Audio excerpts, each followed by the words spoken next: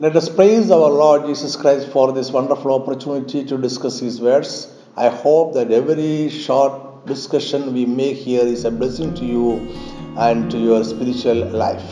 I extend a hearty welcome to you all to Naphtali.com and eChurch Kochi, India. My name is Professor Jacob Abraham. Today we are trying to find an answer to a very simple but important question. Do Jesus need our faith to work miracles in our life? Let me repeat the question in a different word order. Does Jesus work miracles based on the faith of the receiver? Can human's faith limit the ability of Christ to perform miracles? For further discussion, let us read two Bible verses about one and the same incident. Mark chapter 6, verse 5 and 6. Now he could do no mighty work there except that he laid his hands on a few sick people and healed them.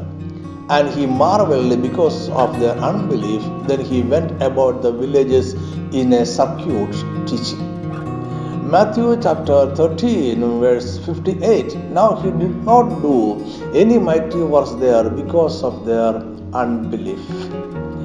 Let me tell you something about the situation. Jesus crossed the lake from Capernaum and entered his own country, Nazareth. His successful activity in neighboring village aroused expectation of positive results in Nazareth too. But tragically, these positive results did not continue in Nazareth. Nazareth is the hometown of Jesus. Jesus was brought up in this village. Mark and Matthew in the above passages are narrating his visit to this village. Jesus visited the synagogue in Nazareth and taught from the scripture.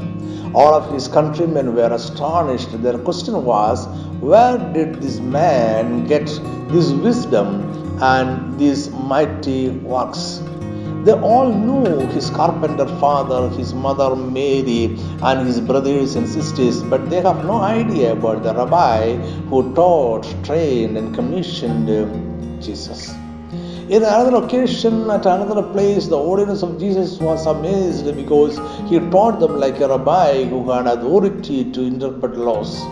Jesus functioned as a rabbi who had authority to interpret the law or to give new explanation to the law and to settle disputes among people. But the people in his hometown never heard of any rabbi who taught, trained, and commissioned Jesus as another rabbi. According to the long tradition of Jews, an aspirant rabbi should learn the scripture under an acknowledged rabbi, and as he completes his discipleship, the teacher rabbi should commission him to go, teach, and make disciples. None has ever heard of any rabbi under whom Jesus studied. So though the teaching of Jesus was amazing, it was hard for the people to accept him as a rabbi. So they expressed their contempt for him.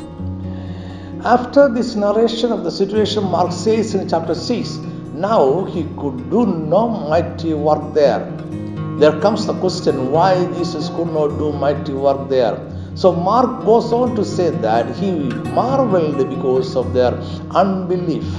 Matthew in chapter 13 says of the same incident, now he did not do any mighty works there because of their unbelief. So we may assume that Jesus was unable to do mighty works, or he did not do mighty works in his own village because of the unbelief of the people. That is, the people did not believe that Jesus could do mighty works. And to stop from going to any wrong conclusion about the situation, Mark added, except that he laid his hands on a few sick people and healed them. Now our topic for discussion is that why Jesus could not do mighty works in his hometown. Did Jesus depend on the faith of the people to perform miracles? Was Christ's ability to perform miracles predicated upon the faith of the people? Jesus always appreciated the faith of people to work wonders and signs, but his ability to perform miracles was not based on the faith of the people. Christ's power and authority to perform miracles is never limited by human faith. How shall we explain this paradoxical situation? Let us look at certain miracles Jesus performed as a part of his earthly ministry. In his Gospel, chapter 5, John narrates an incident of Jesus healing a man suffering a physical infirmity for 38 years. Jesus went to the pool called Bethesda in Jerusalem. There was a great multitude of sick people, blind, lame, and paralyzed, waiting for the moving of the water. They believed that an angel occasionally went down into the pool and stirred up the water.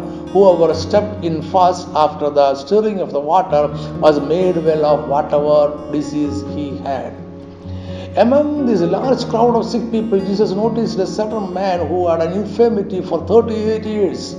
Jesus asked him whether he wanted to be healed, and this man did not realize that it was Jesus, a great rabbi and a miracle healer.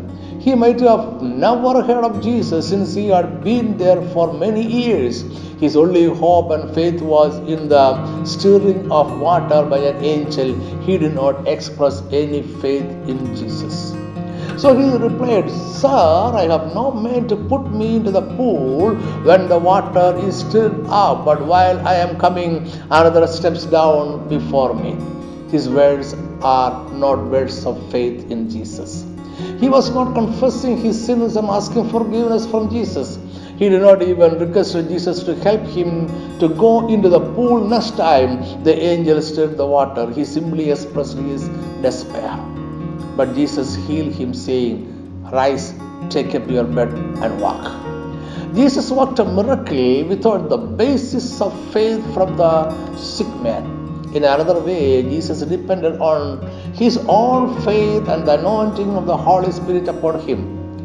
Now let us go to another incident recorded by Luke in chapter 22. A group of Roman soldiers, servants of the high priest of the temple, led by Judas, came to arrest Jesus at the Garden of Gethsemane. And Simon Peter drew his sword and struck the servant of the high priest and cut off his ear. But Jesus stopped Peter. Then Jesus touched the wounded ear and healed him. The servant of the high priest was an enemy to Jesus. He came to arrest Jesus. He never expected such an attack from Peter and never expected Jesus to heal him. He had no faith and he cried not for healing. Still Jesus healed him. What do we surmise from these two incidents where Jesus performed miracles? The receiver expressed no faith in Jesus. They never cried for healing, but Jesus worked a miracle in their life.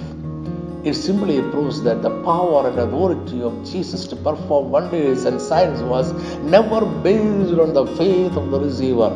The power of doing miracles was based on the authority Jesus received from God through the anointing of the Holy Spirit. But then why Jesus could not perform miracles in his hometown? Let us go back to the situation once more. Jesus taught the scripture in the synagogue in his own village Nazareth with new interpretations and explanations like a rabbi with authority. But since the people in his village knew that Jesus was not taught or commissioned by a rabbi, they did not accept him. They knew that Jesus could perform miracles, but they could find no authority to it. Perhaps Jesus was doing miracles with the help of evil spirits, so they rejected him. After the gathering in the synagogue, a few people with less severe diseases approached him. Jesus laid hand on all those who approached him for healing, and they were healed. Jesus knew that there were more sick people in the village. There were mute and dumb people, demon-possessed people, paralyzed and crippled people in the village. He was willing to heal them all, but none approached Jesus, so he could not do greater works there. That means Jesus could not do greater works among them, not because his ability to perform miracles was based on the faith of people. He could not do miracles there because none approached him for healing. That is why Matthew in his gospel makes a correction to Mark, saying he did not do many mighty works there. Matthew is clarifying the situation by saying that the ability of Jesus to do miracles was not dependent on the faith of the people, but that Jesus did not do any miracles because the people rejected him.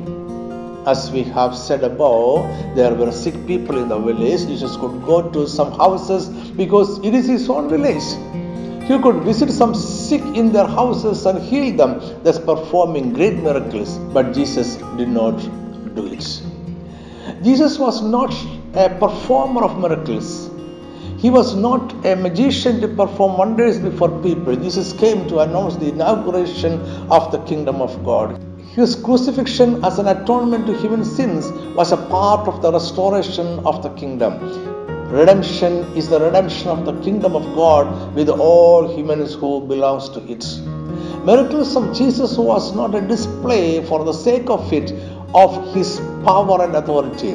That is why Jesus' miraculous deeds are often called signs in the New Testament. Miracles were signs of the presence of the kingdom. The kingdom of God is the kingdom of the Messiah, and the signs identified Jesus as the promised Messiah. And also, we should understand that the miracles Jesus performed were acts of grace towards the people. No one ever had faith enough to receive a miracle, but Jesus poured out grace to the people. Even Mary and Martha got back their brother Lazarus from the grave because of God's grace. Lazarus was resurrected from the grave not because he or his sisters had extraordinary faith. This fact is well revealed in the narration of the incident. But the people of Nazareth rejected Jesus and God's grace that was extended to them. Some poor folks came to Jesus and they received the grace of God. That means unbelief excluded the people of Nazareth from the dynamic disclosure of God's grace that others had experienced. At many occasions, Jesus demanded faith from the people. On the other hand, Jesus could overcome the absence of faith when he decided to do so. Throughout the Gospel, Mark promoted faith as a critical element in the healing mission of Jesus. But faith of the people was not essential. Faith was not a necessary condition in any absolute sense. God's freedom cannot be limited in that way. What did Matthew exactly mean when he said he did not do many mighty works there? That is, Jesus is purposefully did not do any mighty works in his hometown. Why? As we have already said above, Jesus is not a performer. He is the Messiah who came to restore the kingdom. Jesus is a gentleman who never breaks into their homes and perform miracles for publicity. In another way, Jesus never violated the volition of the people. Everybody had a free will to accept or reject Jesus and God's grace. Miracles in our life is an outpour of God's grace, but grace is not designed as irresistible. The people had the freedom to accept or reject Jesus. They had the freedom to accept or reject God's grace. Grace is a legal offer to everyone, not an irresistible force. Jesus did not perform any mighty works in Nazareth because they rejected him and God's grace. Let me wind up this short message here. The power and authority of Jesus to perform a miracle is not based on the faith of the people. Jesus always depended on his own authority to work miracles. Our unbelief cannot constrain his divine authority and power. Faith of the people is willingness to accept the miracle from Jesus. Jesus never violates the volition. He respects our free will to accept or reject. Every miracle in our life is a sign that the kingdom of God is already present in our midst. Every miracle is an outpouring of God's grace towards us. We never earn anything from God. Thank you for listening. Amen.